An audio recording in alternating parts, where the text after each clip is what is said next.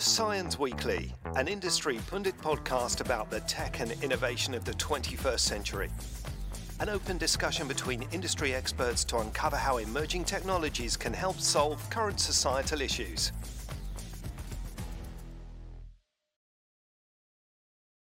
So, welcome to another science podcast. Today we have Dr. Sotiris Pagdadis with us, visiting us from the States, originally from here, from That's right. Cyprus. Yes. Would you tell us a bit about yourself, what you do, who is Sotiris? Yeah. First of all, thank you for having me here. It's amazing to be at the base. I run an early stage venture capital firm in the United States called Keiretsu Forum Midwest. It's a lot of fun. We work with early stage entrepreneurs from seed stage or all the way through exit. We're very active in, the organization is very active all over the world.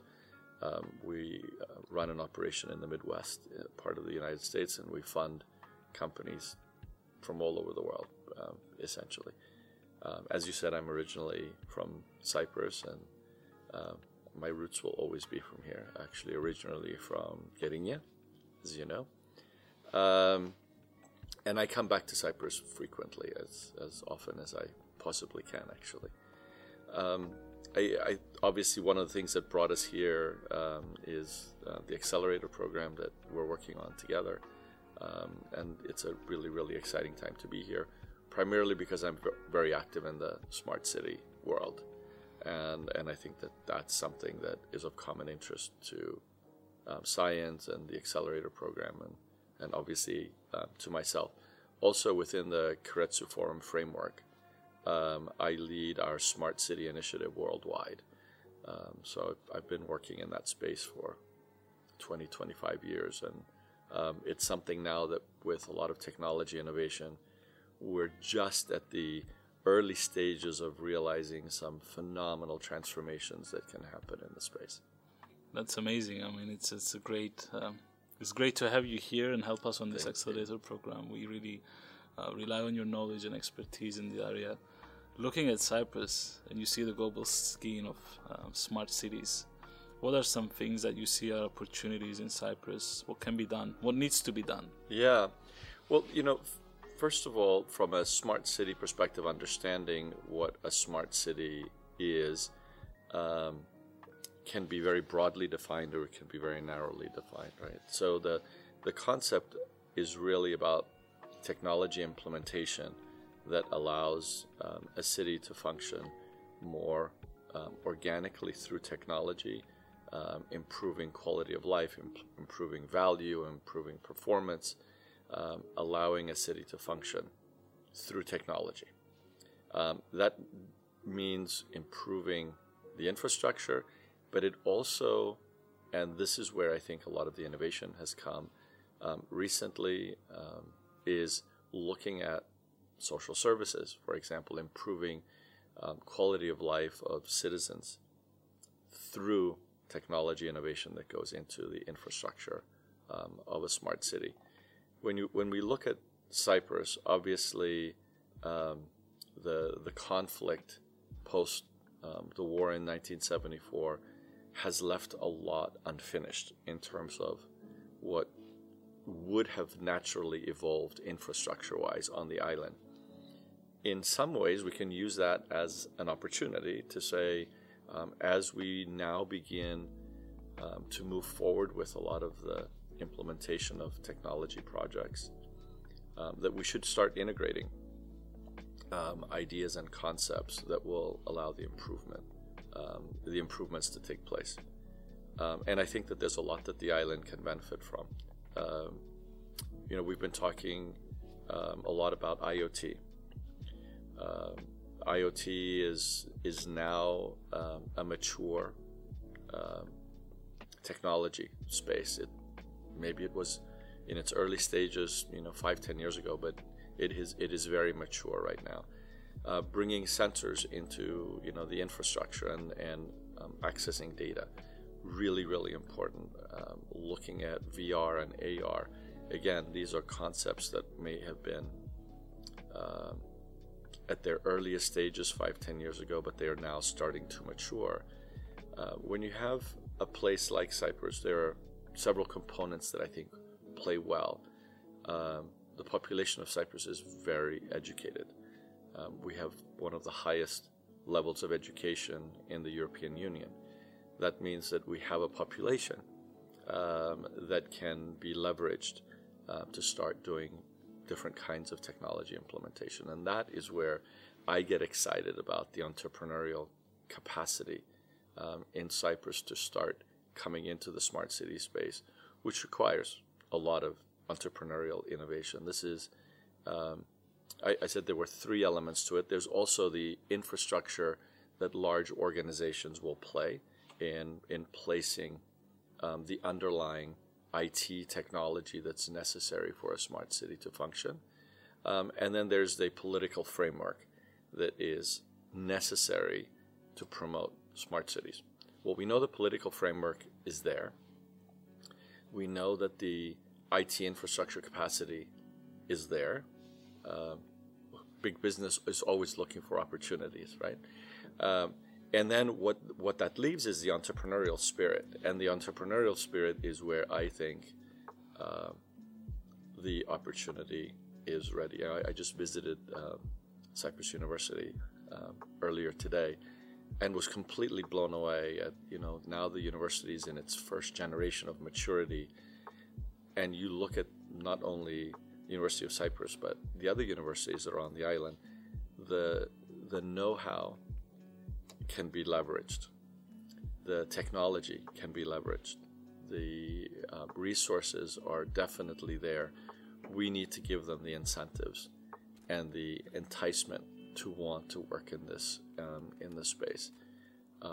I would love to see a startup unicorn come out of Cyprus in the next 3 to 5 years.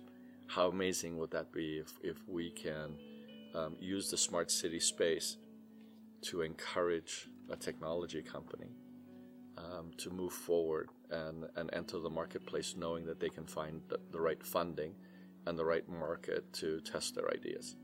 Well, that was going to be my question. Since we have everything in place, what we are missing, but you said is the incentives. And what do you think in terms of the investment? Many entrepreneurs here complain that there's not enough investment in this society available for them. So why do you think is that? Why do you think we don't have any investment firms located in Cyprus? Well, you have to look at the history of the island, right? I mean, we've gone through a lot of civil unrest, obviously, because of the war.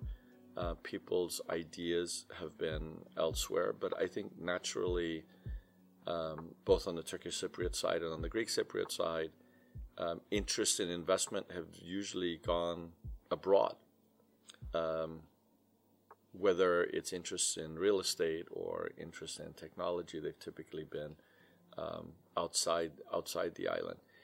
There needs to be an educational component, I think, to entice investors on the island to know of the opportunities here.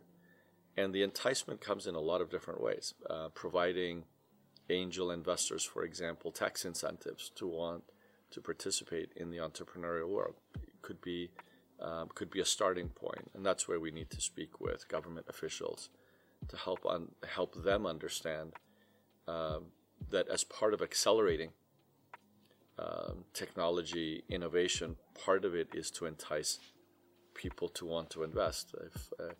If I was living in Cyprus and I knew that a percentage of my investment into a company would be tax incentivized, I would be more inclined to make that investment. Mm-hmm. So that's part of the equation. The other part of the equation is we're not a mature country from that perspective, but there's an example not very far from us where that level of maturity is now probably in its second, third generation, and that's in Israel. Israel has done a phenomenal job in promoting entrepreneurialism and technology innovation, but a lot of money has been invested by the government to promote technology innovation, and because of that, the private sector has jumped in and supported it as well. So you see that activity a lot, and Israel is probably one of the leading countries in this part of the world in entrepreneurship. Well, we just need that first example. Absolutely, yeah. We just need that first unicorn or first startup at least to pick it up. Well, I think the accelerator is a great start, right? So this is, the reason they're called accelerators is because we can take ideation and move ideas from entrepreneurs rapidly through to early stage funding. And so the accelerator is a great first start, but we're going to need to move on that. And moving on it means once we identify 2 or 3 companies, and most of the companies that we're looking at are in the smart city space, which is great. Once we identify 2 or 3 companies, we have to be prepared to fund them so that they can get to that next stage. So the initial stage has to be nurtured, and that's the part that we have to play an active role in. It's amazing. Also, probably because of the size, it's a great testing ground to test the tech here because of the easy access to market, easy access to resources.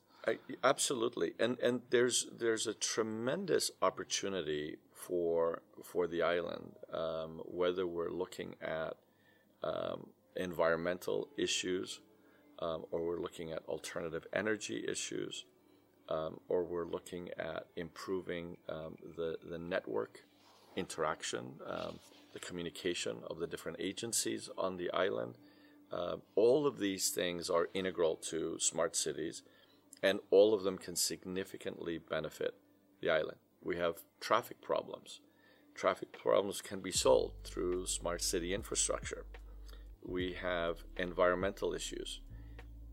Those need to be addressed. We're not the only country that's dealing with it, but we have some incredible resources on the island, namely the sun, that we should be looking at alternative energy and promoting alternative energy. And I know the government has been doing that for quite some time.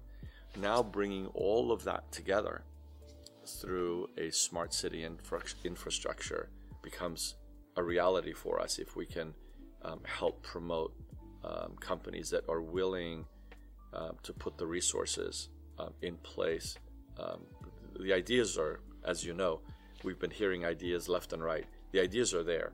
The question now is selectively moving some of those ideas forward into formal companies that can then be spun off and kick-started. I feel it's coming. I mean, I've been seeing the current ecosystem evolving for the past 10 years, and even though people are complaining, it's a local thing to do, things are moving. They're moving slow but at a steady pace. So I think that's very soon. In a couple of years, we'll have some big success stories coming out of Cyprus. Looking at it from the investor perspective, what would be some advice you would give to somebody who's just starting, looking for investment? I'm asking this because I see many people coming, I have an idea, where do I find an investor? Yeah. Well, I was approached by someone last night. Okay.